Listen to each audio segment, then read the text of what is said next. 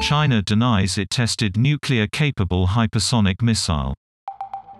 The report in the Financial Times newspaper reportedly caught U.S. intelligence by surprise.